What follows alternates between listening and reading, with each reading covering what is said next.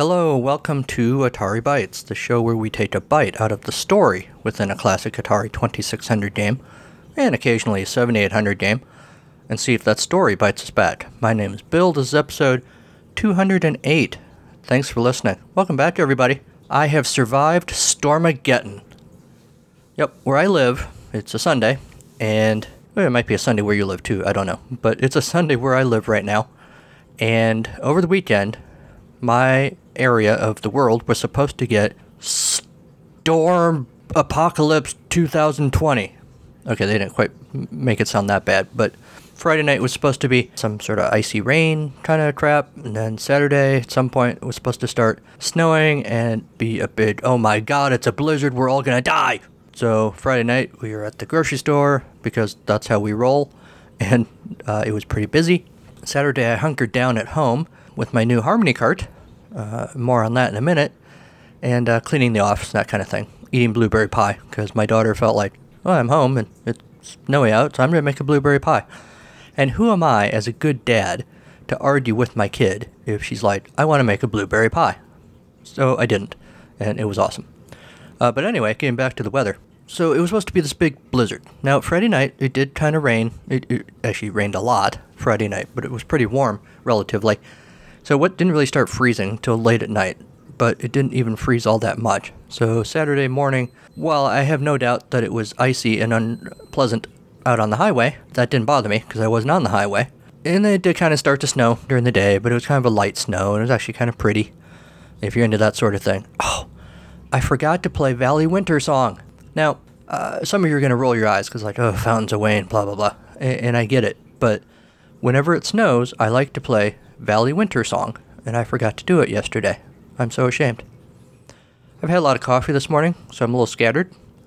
But the point is, before I lose the point again, waking up Sunday morning, all we really had was like a couple of inches of snow. No blizzard, no whiteout, nothing. So while it's tempting to jump on the bandwagon and say, oh, weatherman, what other job can you get that you can be wrong all the time and keep your job? I don't think weather is an exact science.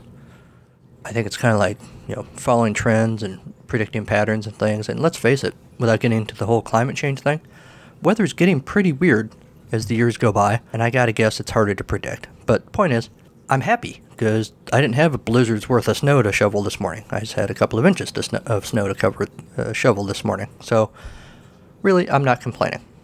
Just an observation. Let's see, I threw out a whole bunch of other things in that little discussion. Let's see, I wasn't taking notes about my randomness. The Harmony cartridge, yeah. So I finally broke down and bought a Harmony Encore cartridge. I've held out for a while because, I only got to use original hardware thing, and I still do intend to do that. Still getting cartridges and all that thing, and all that stuff. But it just seemed like having a Harmony cart would be so darn convenient. So I got it. I played it a little bit. I am not the most tech-savvy person in the world. I get that the Harmony cart, as far as using it, is not the most complicated technology ever, but I'm still playing with it, figuring it out. I loaded a game called Alligator People on there. It looks weird. I got another one called, what was it called? Oh, I did load several of the Bachelor Party games on there just because I want to see what they are. Don't know if I'll do them on the podcast or not. I suspect I probably will. What else? I don't have the directory in front of me. I got a couple other ones, just sort of grabbing things here and there. Oh, this title looks weird. I'll get that. So I suspect at some point in these episodes I'll be telling you that today's game is brought to you by the Harmony cart. Here's one question I have. So you put the Harmony cart in, the directory comes up, you pick a game, you play the game. How do you get back to the directory without turning the console on and off? I've yet to be able to figure out how to do that. Maybe there's a trick to it, maybe there's not. It's not a big deal, but it's a little bit of a hassle. So I'm still figuring that stuff out. What else? I don't know. Maybe this guy's been up to something. Gonna prove that the world is flat in his rocket ship, or else he'll go splat. He's Mad Mike Hughes. Mad Mike Hughes. No, actually it turns out this guy hasn't been up to anything. Nothing new on social media that I could see. A quick Google search, because as you know, I do half-assed research on this show, reveals nothing. Maybe he's taking an extended break over the winter? The Flat Earth Community rocket launch on GoFundMe is sitting at $8,496. They have, as I've mentioned every week now, they've far exceeded their goal of $78.75. So not a whole lot to report this week from the Mad Mike camp. I wonder if, one day we're just going to open the newspaper. Kids, go ask your parents. And we're going to see that Mad Mike has landed right there on that ice shelf. That ring of ice around the edge of the flat Earth. And, taking a 360-degree, GoPro video thing. And CNN and MSNBC and Fox News and all the major networks are showing this thing. They're actually not talking about Trump's impeachment or Iran for a while. And, oh my God, it turns out the Earth is flat. Perhaps one day. Maybe if that happens, I'll do a special episode of Atari Bytes. And that'll be the real news. We can only hope. Gonna prove that the world is flat in his rocket ship, or else he'll go splat. He's Mad Mike Hughes. Mad Mike Hughes. No news this week, other than I had blueberry pie yesterday. That was pretty yummy. Gonna have some more today. I might be eating blueberry pie right now. You'd never know. And now you all want blueberry pie too. You're welcome. Doctor Who Night, Episode 3 of Series 12. Tonight, Spyfall Part 1 and 2 were awesome. If you're a Doctor Who fan, it felt more like sort of exciting Doctor Who than it has for a while. I like this cast. I like the writing this year so far. Feeling good about Doctor Who. If you guys have any thoughts about Doctor Who, feel free to send those in, because I like that show. So I might actually bore the rest of you by sharing some of that on this show. Or on the show, in the future. Alright, let's get into this week's game. Hey, what's that noise?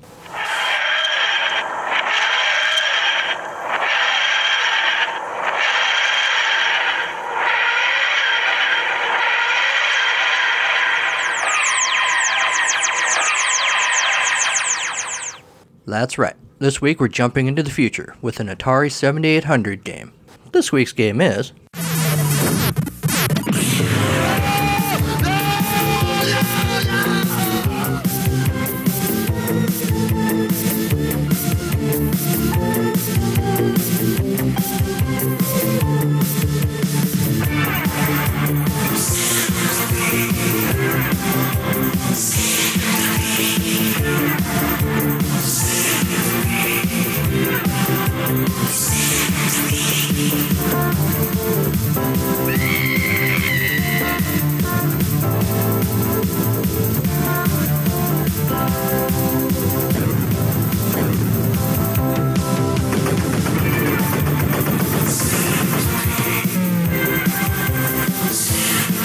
Centipede from Atari. It could change your life. Help! Somebody call an exterminator! Centipede for the Atari 7800. I don't actually know offhand when it was ported to the 7800. Let's say the 1980s sometime. That's a pretty good bet. I think maybe it was an 81 arcade game. Fixed shooter arcade game produced by Atari in June of 81, designed by Dona Bailey and Ed Logg. One of the most commercially successful games from the video arcade's golden age. I'm getting that all off the top of my head. Not from Wikipedia at all, honest. Alright, well that's what I thought. Wikipedia says 1987 was the arcade port. It was the Atari 7800 port. You all were probably screaming at your podcast players. You probably all knew that. Centipede, for the few of you out there who don't know what Centipede is, it's a classic. It's iconic. It's probably right up there. Maybe not at the top with like Space Invaders, but it's pretty up there in terms of iconic status for arcade games. And Atari games like Donkey Kong, Frogger, Space Invaders, and I'd argue that Centipede's right up there too. The manual tells us, horning in on my bit, they give us a mini story. You're trapped in the perilous enchanted forest. Dark, dangerous mushrooms. Push up through the squishy forest floor. I think we've all had dangerous mushrooms. But anyway, push up through the squishy forest floor, snarling you on every side. Threatening thumps and evil buzzings fill the air. Something slimy flashes through the mushrooms, moving in on you. Suddenly, glaring eyes and quivering antennae jump out right at you. It's the centipede, and it's attacking. You grab a stick and jab it at the evil eyes. To your surprise, sparks blast from the magic stick, turning the centipede's head into a mushroom. But instantly another head grows back. You jab and jab again, destroying the centipede before its diminishing body can grow new heads. But worse perils lurk in the forest. Other fiercer centipedes, deadly spiders, venomous fleas, poisonous scorpions. You pick up 2 more sticks. With these magic wands, you might stay alive. Are they really magic wands? Or are you just telling yourself they're magic wands? That's my question. How many people have sticks in their yard that just happen to be magic wands? Alright, in fairness, this dude's in an enchanted forest. So I'm guessing there's a pretty good probability that sticks in an enchanted forest are going to be magic wands. If I go out into my yard right now, I'm just going to find dog poop. Could be magic dog poop, I don't know. So, you start by inserting the Centipede cartridge into your Atari 7800 Pro system. As explained in your owner's manual if you're confused. Plug in the controller. I was using I think it's a Genesis controller hooked to an Ed Ladden adapter thingy. Thanks, Ed Ladden. You start the game with 3 magic wands. You use these to spark the enemy and score points. I think, to be clear, I think in the field report I mentioned, I referenced this as a laser. For the moment, I forgot it was a sparking magic wand. Do not at me on Twitter. I realize I made a mistake. I have to pause for a moment because apparently my dog really, really needed her ear scratched. So I'm taking care of that. Alright. If the enemy bites you, you become temporarily paralyzed and lose a wand. Plan your strategy and think fast to avoid the paralyzing insect bites. The centipede attacks in 12 distinct waves. In Wave 1, it has a head attached to 11 body segments. In Wave 2, it has a head attached to 10 segments plus a detached head. That'd be handy. The centipede in Wave 3 has an attached head, 9 segments, and 2 detached heads. The segments continue to transform into heads until in Wave 12 the centipede has 12 independently attacking heads. Well, that just seems like overkill to me. Think of all the hats you'd have to buy, and the haircuts. The centipede attacks from the top of the screen and winds down toward you. When you spark any part of it with your wand, the segment becomes a powerless mushroom. The segment behind it becomes the head of a new centipede. When you hit every segment of a centipede, it disappears briefly, then reappears at the top of the screen in a new and fiercer attack wave. Dotting the forest floor are magic mushrooms. These act like shields for you, but can also speed the centipede in its attack. The centipede slithers along horizontally in one direction. Harry Styles was on a repeat of Saturday Night Live last night. I don't think that's related to this, just an observation. When it gets to a mushroom or the edge of the screen, it turns down to the next row of mushrooms and slides in the opposite direction. Each time you spark a mushroom, you destroy part of it. It takes 4 hits to eliminate a mushroom entirely. If you lose a wand, all partially destroyed mushrooms are magically restored. Trying to distract you from sparking the centipede, the spider jumps all over the enchanted forest, eliminating every mushroom it touches, 'cause spiders are jerks. The closer the spider comes to you, the more points you score when you zap it. The flea starts bugging you after you shoot away most of the mushrooms near you. It drops straight down, creating mushrooms as it falls. You must hit the flea twice to make it disappear, but be warned. After the first shot, the flea drops twice as fast. Beginning with the third wave, the scorpion scurries across the middle of the enchanted forest, poisoning every mushroom it touches. At first, it moves slowly, but as the battle goes on, it moves faster and faster and appears more often. Poison mushrooms are a different color from the other mushrooms. When the centipede bumps into a poison mushroom, it goes crazy and plunges straight through the field of mushrooms toward you.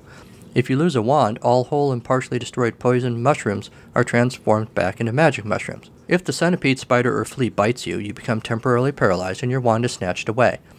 Your points are added to your running score, and the rejuvenated centipede attacks again. You must replay the wave until the centipede is totally destroyed.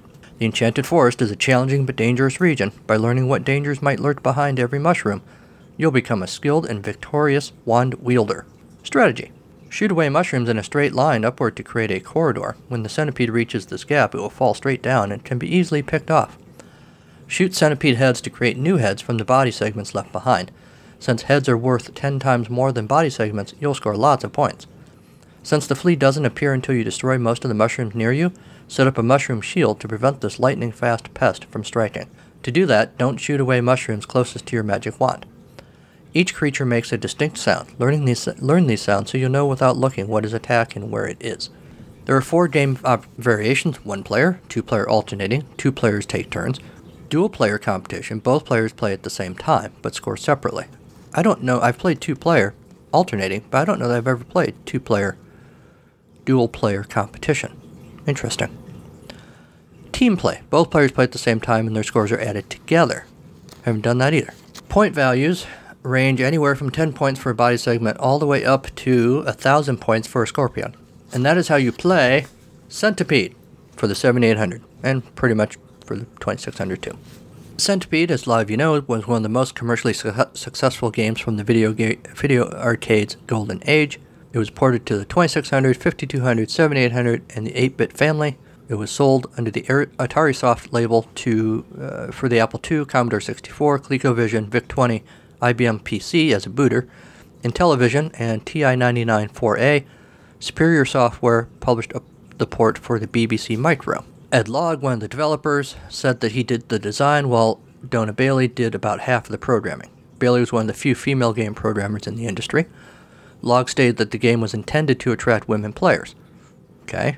He believed that its design was not based by gender, unlike a fighting or sports game. Bailey said, quote, "I really like pastels. I really wanted it to look different, to be visually interesting," close quote. They succeeded. Centipede was one of the first arcade coin-operated games to have a significant female player base.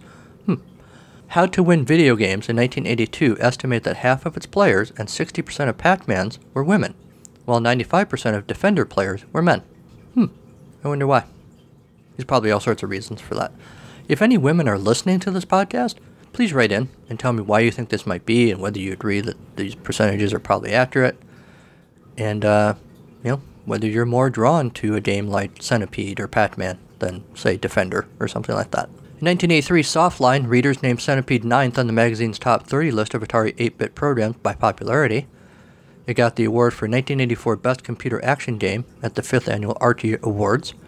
The judge described it as, quote, "packing a real roundhouse punch," end quote, and suggested that some, quote, "insist that the Centipede Atari cartridge is the best home arcade edition you can buy," close quote. I wouldn't go that far, but I think it is a pretty good edition. Video and arcade games called the 5200 version delightful fun. The game was included in the Sega Genesis Arcade Classics release, including this game as 1 and 3. There was also a Game Gear game under the same title and a similar Master System compilation titled Arcade Smash Hits. It was released for Microsoft Windows as part of the Microsoft Arcade package in 93, again in 95 for Game Boy. It was in the Midway games published by Arcade's Greatest Hits, the Atari Collection 1 for the Sega Saturn, Super NES, PlayStation, on and on and on. Xbox. Basically, if you have a game system of some sort, you can probably find Centipede somewhere to play it on that system. VideoGameCritic.com gave the 7800 version of Centipede an A grade, calling it maybe the most addictive shooter ever created, and the stellar 7800 version pulls out all the stops. We're talking mad fun here.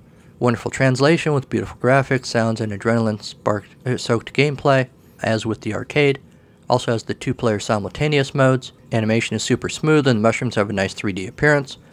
The Atari 2600 trackball works okay, but a good joystick provides the best control. Centipede's gameplay is as challenging as ever, and 4 skill levels are included. Like Asteroids for the 7800, this may be the definitive home version of an arcade classic. Never played Asteroids on the 7800. I will look for that. Well, with that glowing recommendation, let's play this sucker. After the break, can we somehow see the central point of Centipede? Or is it a silly sign of some significance? I probably haven't been drinking. Or so it seems.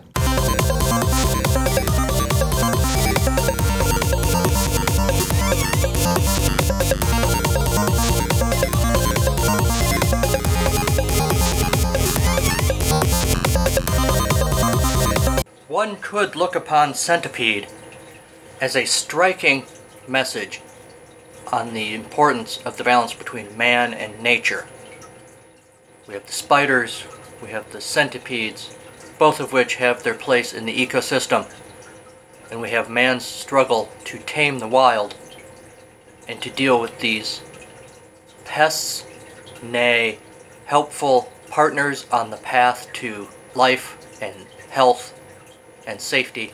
But mostly Centipede is a game where we get to shoot things with lasers.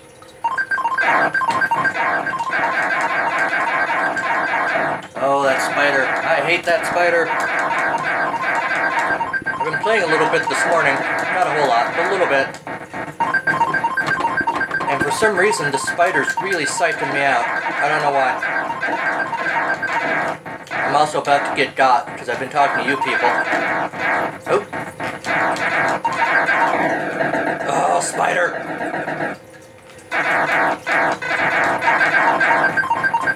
Gotta say, the 7800 Centipede looks really nice. I have not seen the arcade Centipede screen for a while. I'm gonna play that again, just because Centipede is so darn fun. I haven't seen the arcade Centipede for a while, but this looks really good. I did not put in the 2600 Centipede to sort of do a side-by-side comparison, but this one does, if memory serves, seem a little more vibrant, color-wise. The play is more or less the same, of course. It's a pretty simple game.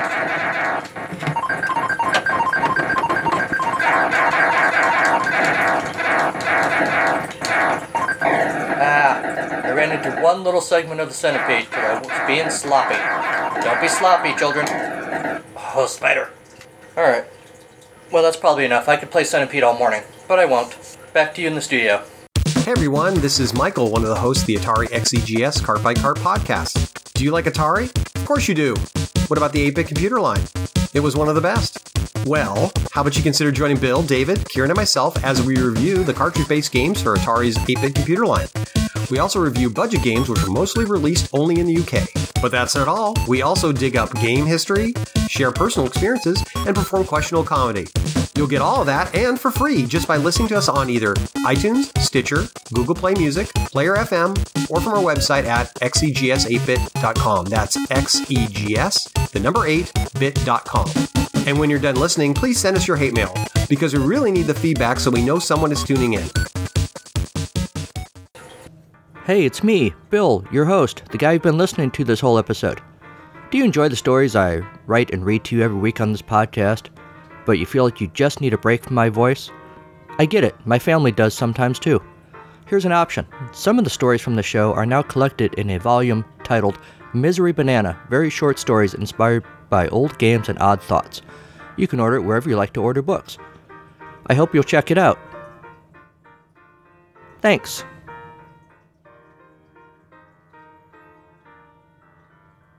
So, here's the thing about Centipede for the 7800.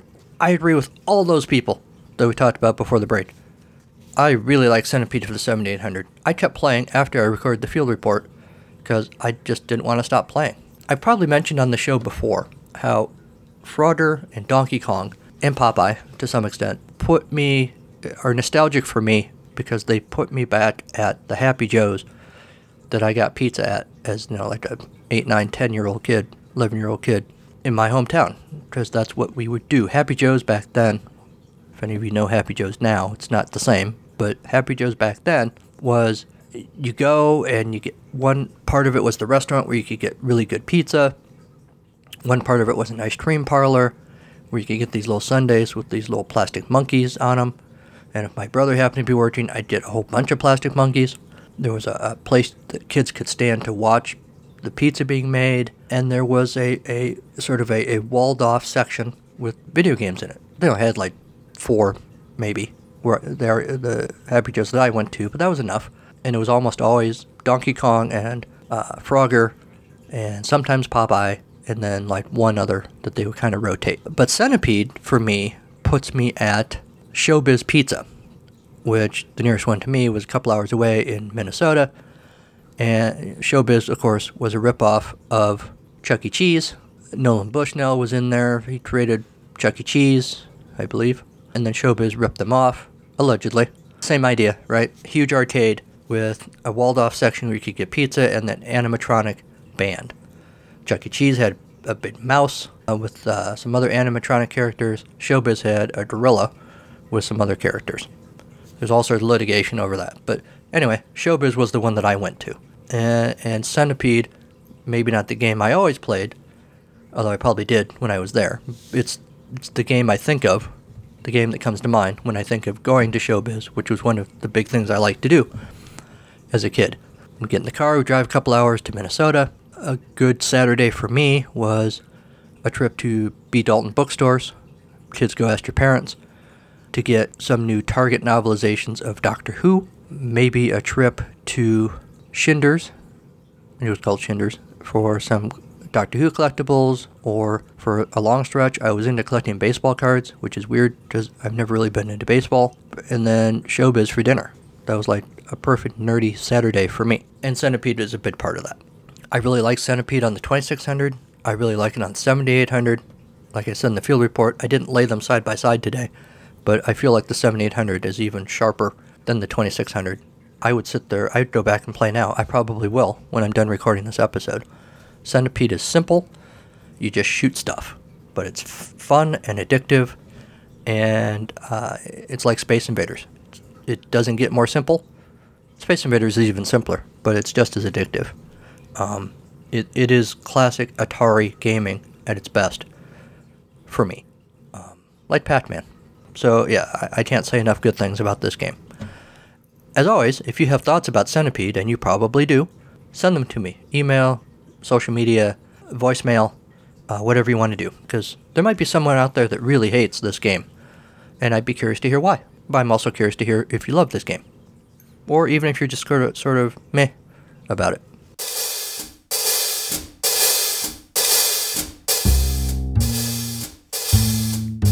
It's story time on Atari Bytes. Yes, it's story time with Bill. This week's story is titled Scent Impeded. It's 1990. Nelson Mandela is released from prison. Margaret Thatcher resigns as UK Prime Minister. Milli Vanilli gets caught cheating. Forced to give up their Grammys, they might soon be washing windshields for pennies. This would be a problem, especially if certain revolutionaries get their way. Passers-by in that small Arizona town might have noticed, if they cared to look, a dingy sodium light spilling out onto the sidewalk from a basement window of the Curated Collectibles, the town's only collectible and hobby shop. In the basement-turned-war room, the shop's owner, Sonata Lovelace, stood there uneasily at one end of the ping-pong table-turned-conference table. For the third time in 5 minutes, she readjusted the scrunchie holding her ponytail in place. At the opposite end of the table, Fletcher flinched when the overhead light's reflection played off of Sonata's reproduction of The One Ring to Rule Them All. He ducked under the table. Sitting between the two, Constance Midway's eye roll looked painful. "There are no pennies down here, Fletcher. You know the rule. No coin shooting allowed. So just relax." Fletcher cautiously sat up. He was a lifelong target of errant penny flicking, and would take no chances. "Can we get on with this, please?" Constance said. "Yes, right," Sonata responded, adjusting her ponytail and her posture, befitting the leader of a revolution. For a revolution it was. Those three, along with a small army, most of whom couldn't make it tonight, because of work and stuff. Oh, and the final part of Ken Burns' Civil War miniseries was on that night, and Sonata wanted to get home to see how it would end. So they needed to hurry this along. And thus, for now, it was just Sonata, Constance, and Fletcher leading the charge. The charge to eradicate the penny from U.S. currency. "Our mission," Sonata said, "is to see the scent impeded." She chuckled. No one else did. Scent impeded, like the old Atari game. Centipede? Blank stares. Constance and Fletcher were a bit younger than Sonata, and it showed. "Anyway," Sonata continued, "I just got word that Congressman Colby's price rounding act has been defeated." Fletcher pumped his fist. "Yes! I can afford some Air Jordans now." "No, Fletcher, I said H.R. 3761 is dead." "Oh," Fletcher said. "Which one is that?" "The bill to eliminate the penny in cash transactions. Instead, retailers would have to round to the nearest nickel." "I told you it would never pass," Constance said, yawning. "Why do we hate the penny again?" "Because, Constance," Sonata said, "you can't buy anything for a penny anymore. It's wasted currency. When's the last time you bought a penny gumball? Everything is out of control. I hear gasoline might go over $1 a gallon." "One a penny, two a penny. Hot cross buns," Fletcher said. The other two just stared at him. "That's England, Fletcher," Sonata said. "They're not like the U.S. They don't have political problems." "What's the big deal?" Constance said. "You don't like pennies? Put them in the bank. Use them as weights in stuff like draperies. I whacked my brother in the head the other day. He knows what he did. And he even made a cold compress out of some pennies." Sonata vibrated visibly. The productivity drain in the workplace from having to take time to count all those pennies is staggering. 1, 2, 3, 4, Fletcher demonstrated. He didn't have any pennies, so he used Pez candies from one of his Garfield dispensers instead. Purple ones. He looked proud of himself. Plus, Sonata said, zinc is a main component in pennies, and zinc is really lethal. It's true, Fletcher said.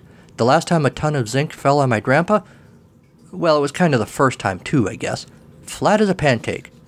But, some Tylenol, and he was good to go. Till the steamroller. They played Looney Tunes cartoons at his funeral. Don't know why. Anyway, point is, Sonata said, the penny has to go. Retailers can just round to the nearest nickel. She irritably flicked a paperclip across the table. Fletcher shuddered. Sticking it to the customers in the process by adding cost to the products they buy, Constance said through a smirk. Congressman Colby's bill said they would have to round down, Sonata said. That bill didn't pass, Constance said. So what's the next move? Another yawn. That, unfortunately, was where the piece of college-ruled notebook paper Sonata had taken notes on ran out. She didn't know what the next move was. Was this a crazy notion? Why did she hate the penny so much? Lincoln had been on the penny since 1909. She had no grudge against him. President Polk, though? What a douchebag. A flash of purple lightning bathed the room in a blueberry glow. Seriously, blueberries look purple. Weird. It's 4th grade all over again, Fletcher screamed, diving under the ping-pong table. The lightning dissipated. A man stood on the ping-pong table, looking down at Sonata and Constance with a self-satisfied smile. He wore a trucker hat, boot-cut jeans, and a holographic shirt, like if Obi-Wan Kenobi was a dead Jedi who came back as a shirt that said Nike on it instead of as a Force ghost. Fear not the penny, the man said. Was the best Sonata could come up with. I am the future, the man said, then cleared his throat. Sorry, I meant I'm from the future. Like, next week? Fletcher called from below the ping-pong table. A little further than that, my man, the man said. The 21st century. And the penny is dead, Sonata said triumphantly. Nope, the man said. Sorry to disappoint.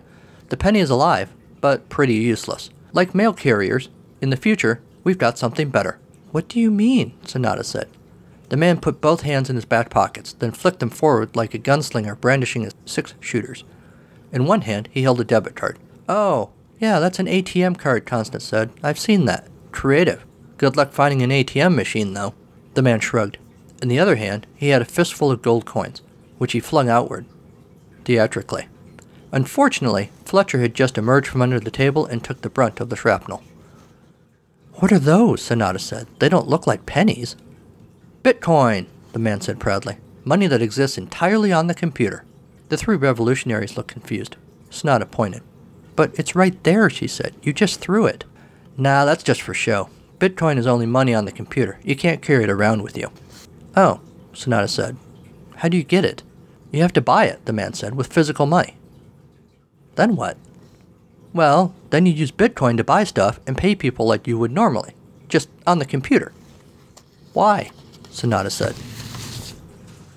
It's easier, the man said.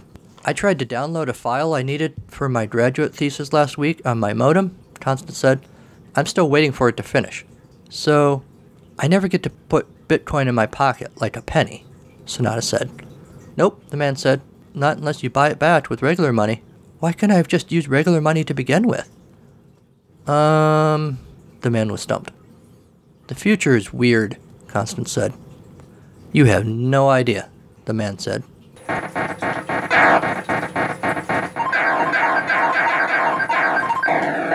And that's our show. Thanks to Kevin MacLeod at Incompetech.com for Creative Commons use of his songs, Reformat, Take a Chance, and Pinball Spring. Thanks to Mike Mann for the Mad Mike Hughes theme. Thanks to Sean Courtney for the Storytime theme. You can find Atari Bytes on many podcatchers, which you have figured out by now. But make sure you head over to Apple Podcasts after tending to the pests in your garden naturally, and fertilize Apple Podcasts with a 5-star review of this show. Email the show at AtariBytes2016@gmail.com. Like the show on our Facebook page, follow the show on Twitter at Atari Bytes, or follow me personally at Carnival of Glee. Also, look us up on Instagram.